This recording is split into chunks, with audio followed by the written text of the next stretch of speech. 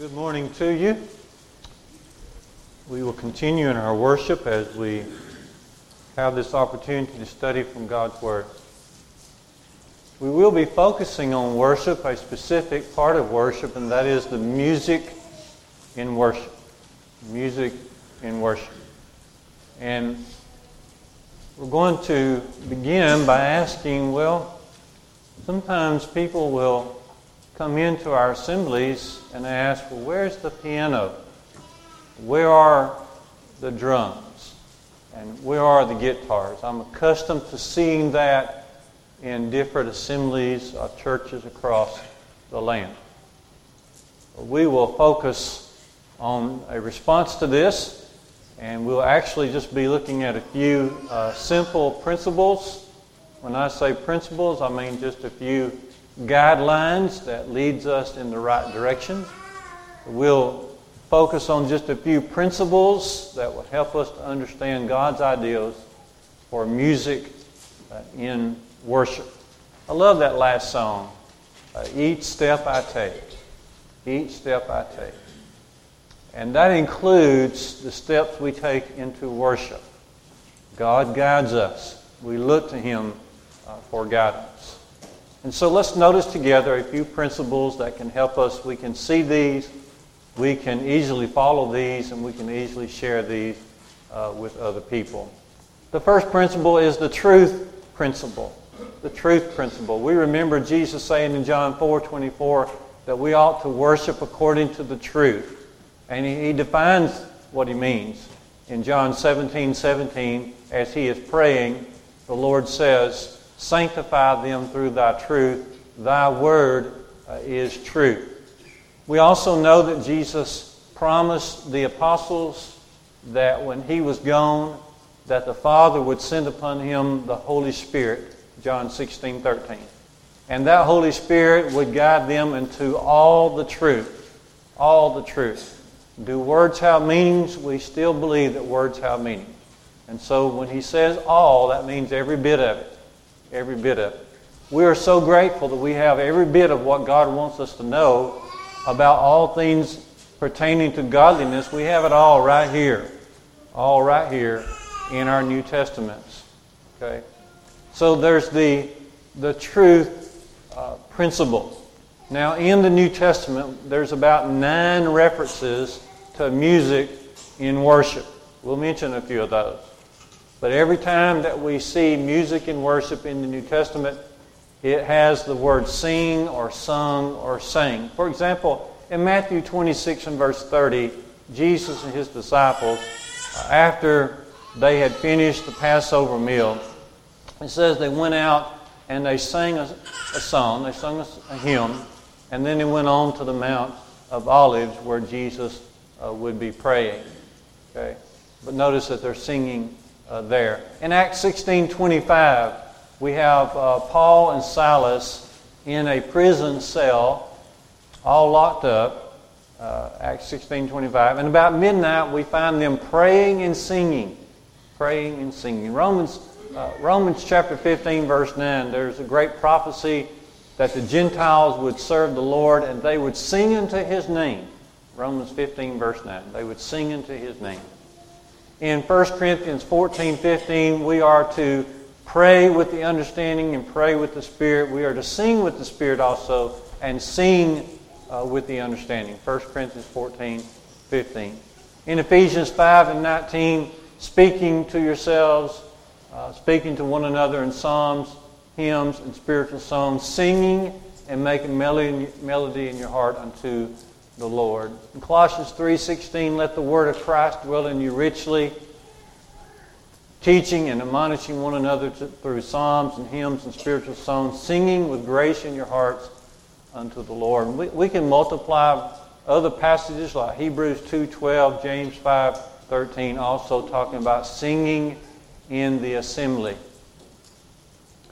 And so there is the truth principle. And when we get away from the truth, it becomes very, very dangerous. Very, very dangerous. Jesus says in Matthew 15 and verses 8 and 9, "In vain do they worship me, teaching as their doctrines the commandments of men." We don't want to be worshiping in vain. In 2 John verse 9 we read that whoever goes onward and abides not in the doctrine of Christ has not God. But he that abides in the doctrine has both the Father and the Son. 2 John verse 9. We don't want to be in a situation where we do not have God in our lives. We want to abide in the teaching of Christ. Paul says in Galatians 1, 6 through 9 that whoever brings a different gospel, let him be accursed. Let him be accursed. Do you want this for yourself? Do you want to be accursed? Do you want to be in a position where you don't have God? Do you want to be in a position where you are doing things vainly? Do you want that for your children? Do you want that for your grandchildren? You don't want that. And so we want to stick with the truth. We want to stay in the doctrine of Christ. We don't want to go outside. Notice this from Proverbs 30 with me. I was just remembering this before we got up here, but it's very appropriate. Proverbs chapter 30 and verse number 6.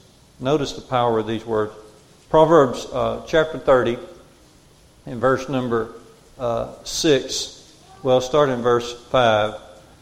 Proverbs 30 verse 5. Every word of God proves true. He is a shield to those who take refuge in Him. Do not add to His words, lest He rebuke you and you be found a liar. We don't want to be in this situation. It's very, very dangerous to go outside of the teaching of Christ.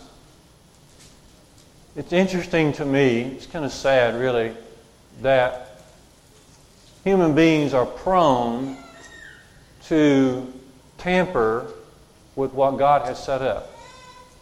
We are prone to tamper, to meddle, to intrude. Suppose someone showed up at your house, knocked on the door, and they're from the government. And they say, we've got these two machines here, and they're infusers, and we want to set them in your house. It'll be good for you. Don't worry about what it is. It'll be good for you. And we're going to set these in your house. What will you say to them? You're going to say, well, appreciate you stopping by, but you can take your two machines and you can move on. You're not putting that in my house. Okay. We don't want them intruding on our property, whether it be our property or anything else of ours. What about God's territory? See, this worship is God's territory. You know, back in the Old Testament, he would tell men like Joshua and Moses, take off the sandals from your feet, for you're standing on holy ground. Well, worship to God is holy ground. And we must be careful not to tamper, to meddle, or to intrude, or to bring things in that God doesn't want to be there. So first of all, there is the truth principle. Secondly, there's the authority principle. The authority principle. Authority just simply means the right to have the final say. That's what authority means. The right to have the final say. And this belongs to God and to God only. By virtue of reality, by virtue of who God is and who we are. Romans 9:21 says, God is the potter and we are the clay. He automatically, forever, has the right, the authority over us. Now, in the New Testament, when you speak of authority, often the phrase in the name of the Lord or in the name of Jesus is used. Colossians 3, for example, in verse 17. This is a great statement. And by the way, this is made right close to the context of worship.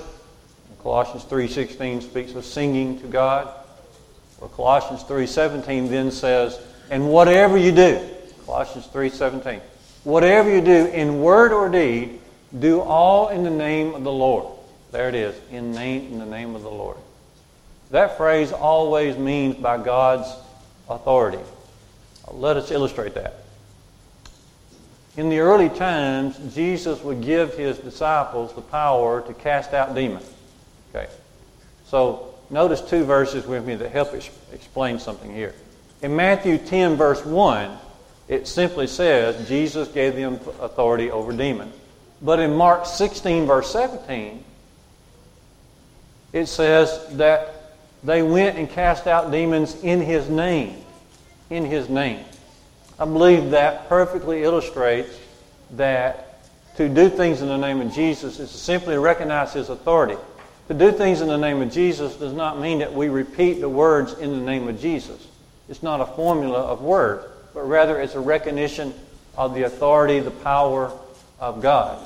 And so whatever we do, Colossians 3:17, whatever we do in word or deed, in teaching and in practice, we do by God's authority, in the name of the Lord. I don't think it's an accident right there in Colossians 3:16 that the verse begins with these words. It begins by saying, "Let the word of Christ dwell in you richly."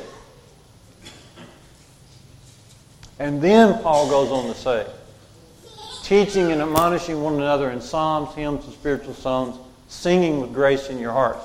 I don't think that's an accident. I think the Lord wants to remind us that there's authority behind worship. Also, look over to Ephesians 5:19. That's a singing verse, but then back up to verse 17 where Paul says we need to first understand what the will of the Lord is.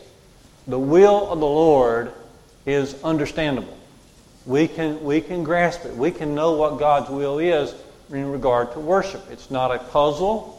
Okay, it's not it's not vague. It's not vague at all. Okay.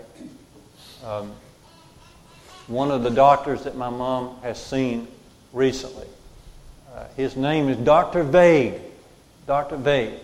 And I thought, walking to his office, I said, what are we going to get here with a name like Vague? He actually is a very, very nice fellow.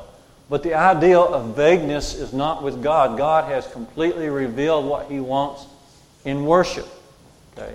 And we can understand what the will of the Lord is, and we can know that we should sing as we are making melody in our hearts. Okay? So there is the authority principle. Now there's an Old Testament illustration of how things go when we don't follow God's authority.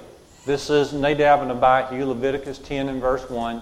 And you recall, and they're under the old Moses law, but they brought strange fire before the Lord to offer it, and this is something that He had not commanded. Leviticus 10 and verse 1.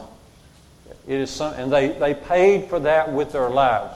They were destroyed by God because of their lack of worship there.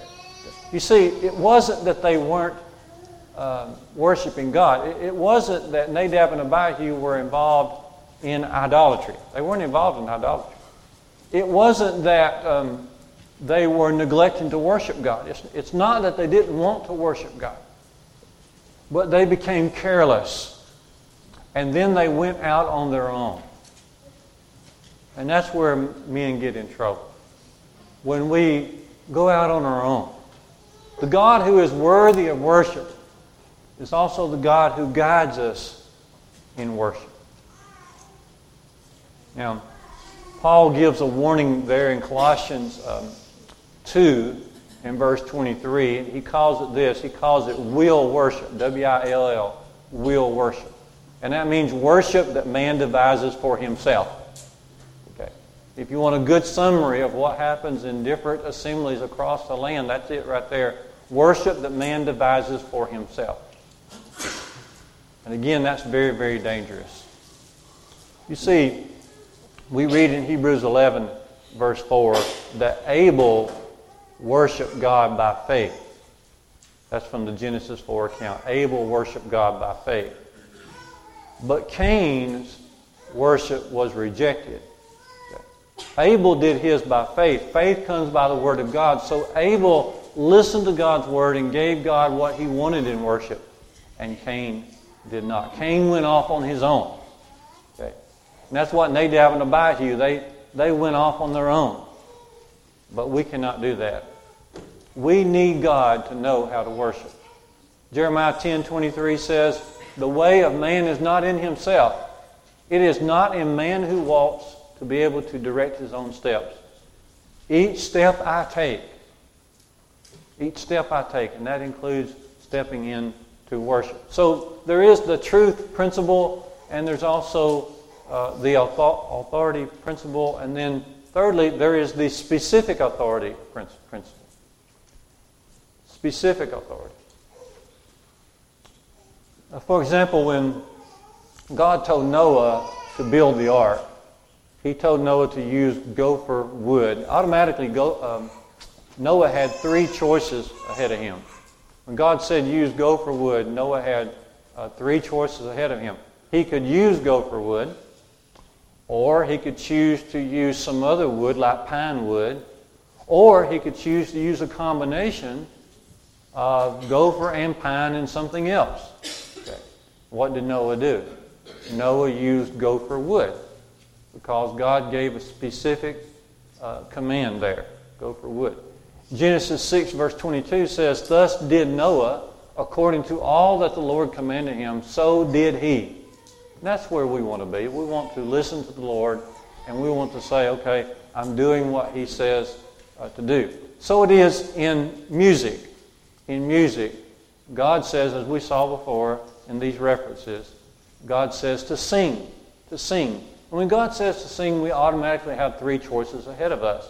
We can sing, okay, or we can play an instrument, or we can do a combination of both, playing and singing.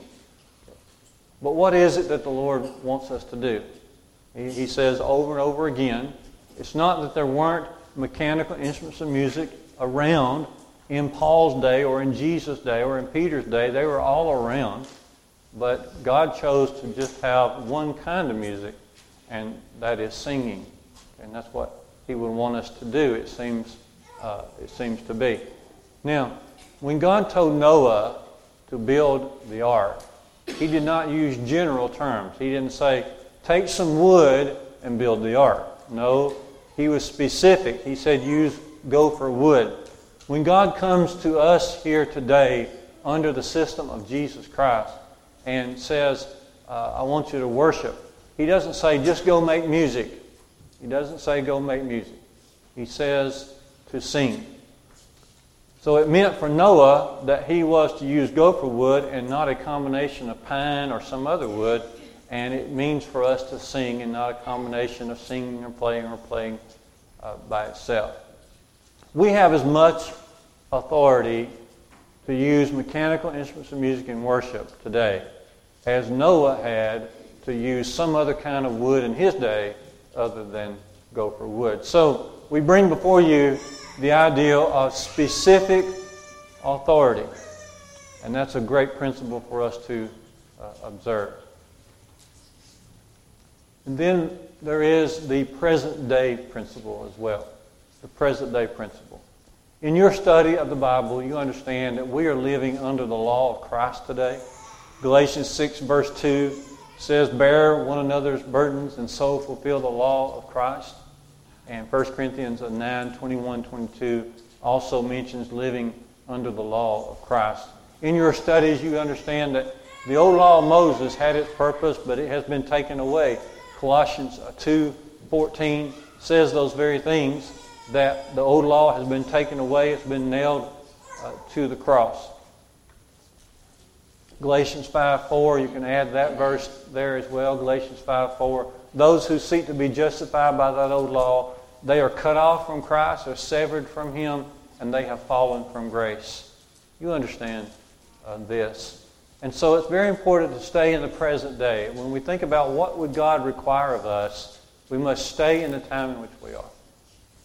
Okay. Back in my basketball days, the guys would come up and the greeting would be, what it is, what it is. And then we would say, okay, what it is, what it shall be. But it wasn't a bad phrase because it's one thing it stuck in my mind. I'm able to use it today, but it also helps me to think about New Testament times. And God wants us to stay within our time frame. Within our time frame. What is it right now? What does God require of me in this time period? In this time period. Some want to appeal to the future and try to go into some of the scenes of heaven up above and find mechanical instruments of music there and say, well, if they got it there, then let's have it here. For example, they'll appeal to Revelation 14 verse 2 says the harpers are harping upon their harps. Okay. Well, if there's to be instruments in heaven, then it will be because God willed it to be there. If there's to be instruments in heaven, it's because God willed it to be there. Okay. But we have no doubt what God wills to be right now in worship in regard to music. He has spelled it out for us. Okay. Now, I don't think there's going to be mechanical instruments of music in heaven. Heaven is going to be a spiritual place. We're not even going to carry this body that we're looking at to heaven, much less some material thing to heaven. In Revelation 14, 1 through 3, there's a comparison made. He says the sound that he was hearing was as harpers harping on their harps, or like harpers harping on their harps. And we might say, well, old cars backfire. So that backfire from that car was as the blast of a gunshot, the blast of a shotgun.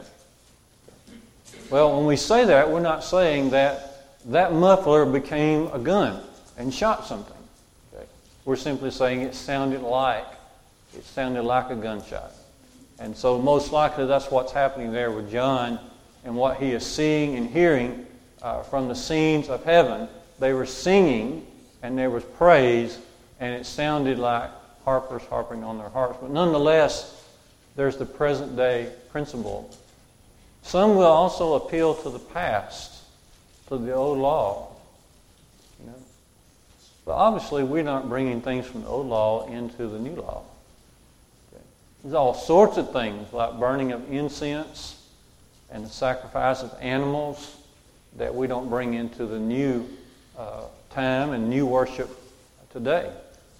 In Exodus 23:17, all the male Jews were required to attend 3 festivals a year. Go to Jerusalem 3 times a year. 3 times a year. Obviously, we're not doing that. And the reason we're not doing that is because the old law has been nailed to the cross. Now, there are many lessons to be learned from the old law. There are many thoughts to be encouraged by when we think about the future of heaven and being with God in heaven. But as far as what I must do to please God today, I must stick with the New Testament. I must stick with the present day. The present day. We live on this side of the cross of Jesus. We live between the Lord ascending up on high and Him coming back again one day to meet us in the clouds up above. We live in that time. We live in that time. And then finally, there is the silent principle. The silent principle. Some will appeal and say, well, the Bible does not say not to use mechanical instruments of music. It doesn't say not to do it. And that's true. It does. But you see, we're governed by what God has said, not by what God has not said. Okay? And let's remember that. We are governed by what God says, not by what God says not. Okay? There's the silent principle. We do not read in the Bible, for example, we don't read the statement, do not baptize in oil. We never read that. Do not baptize in oil. We never read the statement in the Bible, do not sprinkle. Do not sprinkle water. We don't ever read that. We don't read the statement, do not baptize babies. But what do? We baptize in water penitent believers in the name of Jesus for the remission of sins, because that's what the Bible actually does say. What the Bible does say. That's what we're governed by. We do not read in the Bible, for example, we don't read anywhere where it says, do not use cake and ice cream on the Lord's table. We don't read that. We don't read that. But in just a little while, Brother Larry will lead us as we gather around the table, and we will use unleavened bread and the fruit of the vine because it's what the Bible does say. It's what the Bible does say. And this is, kind of give us a break. This is the common way of communication, isn't it? Many of you are enjoying the online grocery shopping, okay, where you go and you choose your items, and then you move them over to your cart, and then when you've got all your items in your cart, then you're ready to check out, and then you can go just pick it up in the parking lot. Okay, but just think if you had to also, when we do that, we don't name everything we don't want. We just select the items that we do want. We don't name off everything we do not want. Okay. Guys, if you think it takes your wives a long time to shop right now, just think how long it would take them to shop if they had to name off everything they didn't want. Okay. Now, don't think that hasn't already passed through their mind, because a lot of things they don't get passes through their mind several times. Okay. But it's our common way of communication, and that's how God created us. God knows how we communicate, and God knows how to communicate to us. Same way with driving up to a drive-through. We don't name off everything we do not want. We name off what it is that we need at that time. And so there are these principles, and there are many more. There are many more, but there are at least these that guide us in the right direction when it comes to music and worship today. There's the truth principle, the authority principle, the specific authority principle, the present day principle, and then finally here's the silent principle. Just wanted to review these this morning as we contemplate worship, music and worship, and be encouraged to sing to the Lord with all of our heart. Make a melody in our hearts as we sing unto the Lord. Of course, we have nothing against cake and ice cream, do we, Ken? No. Nothing at all against cake and ice cream. But we would have a big problem with it being on the Lord's table because of what God has said. In the same way, we do not have a problem with music, even instrumental music, even mechanical instrumental music.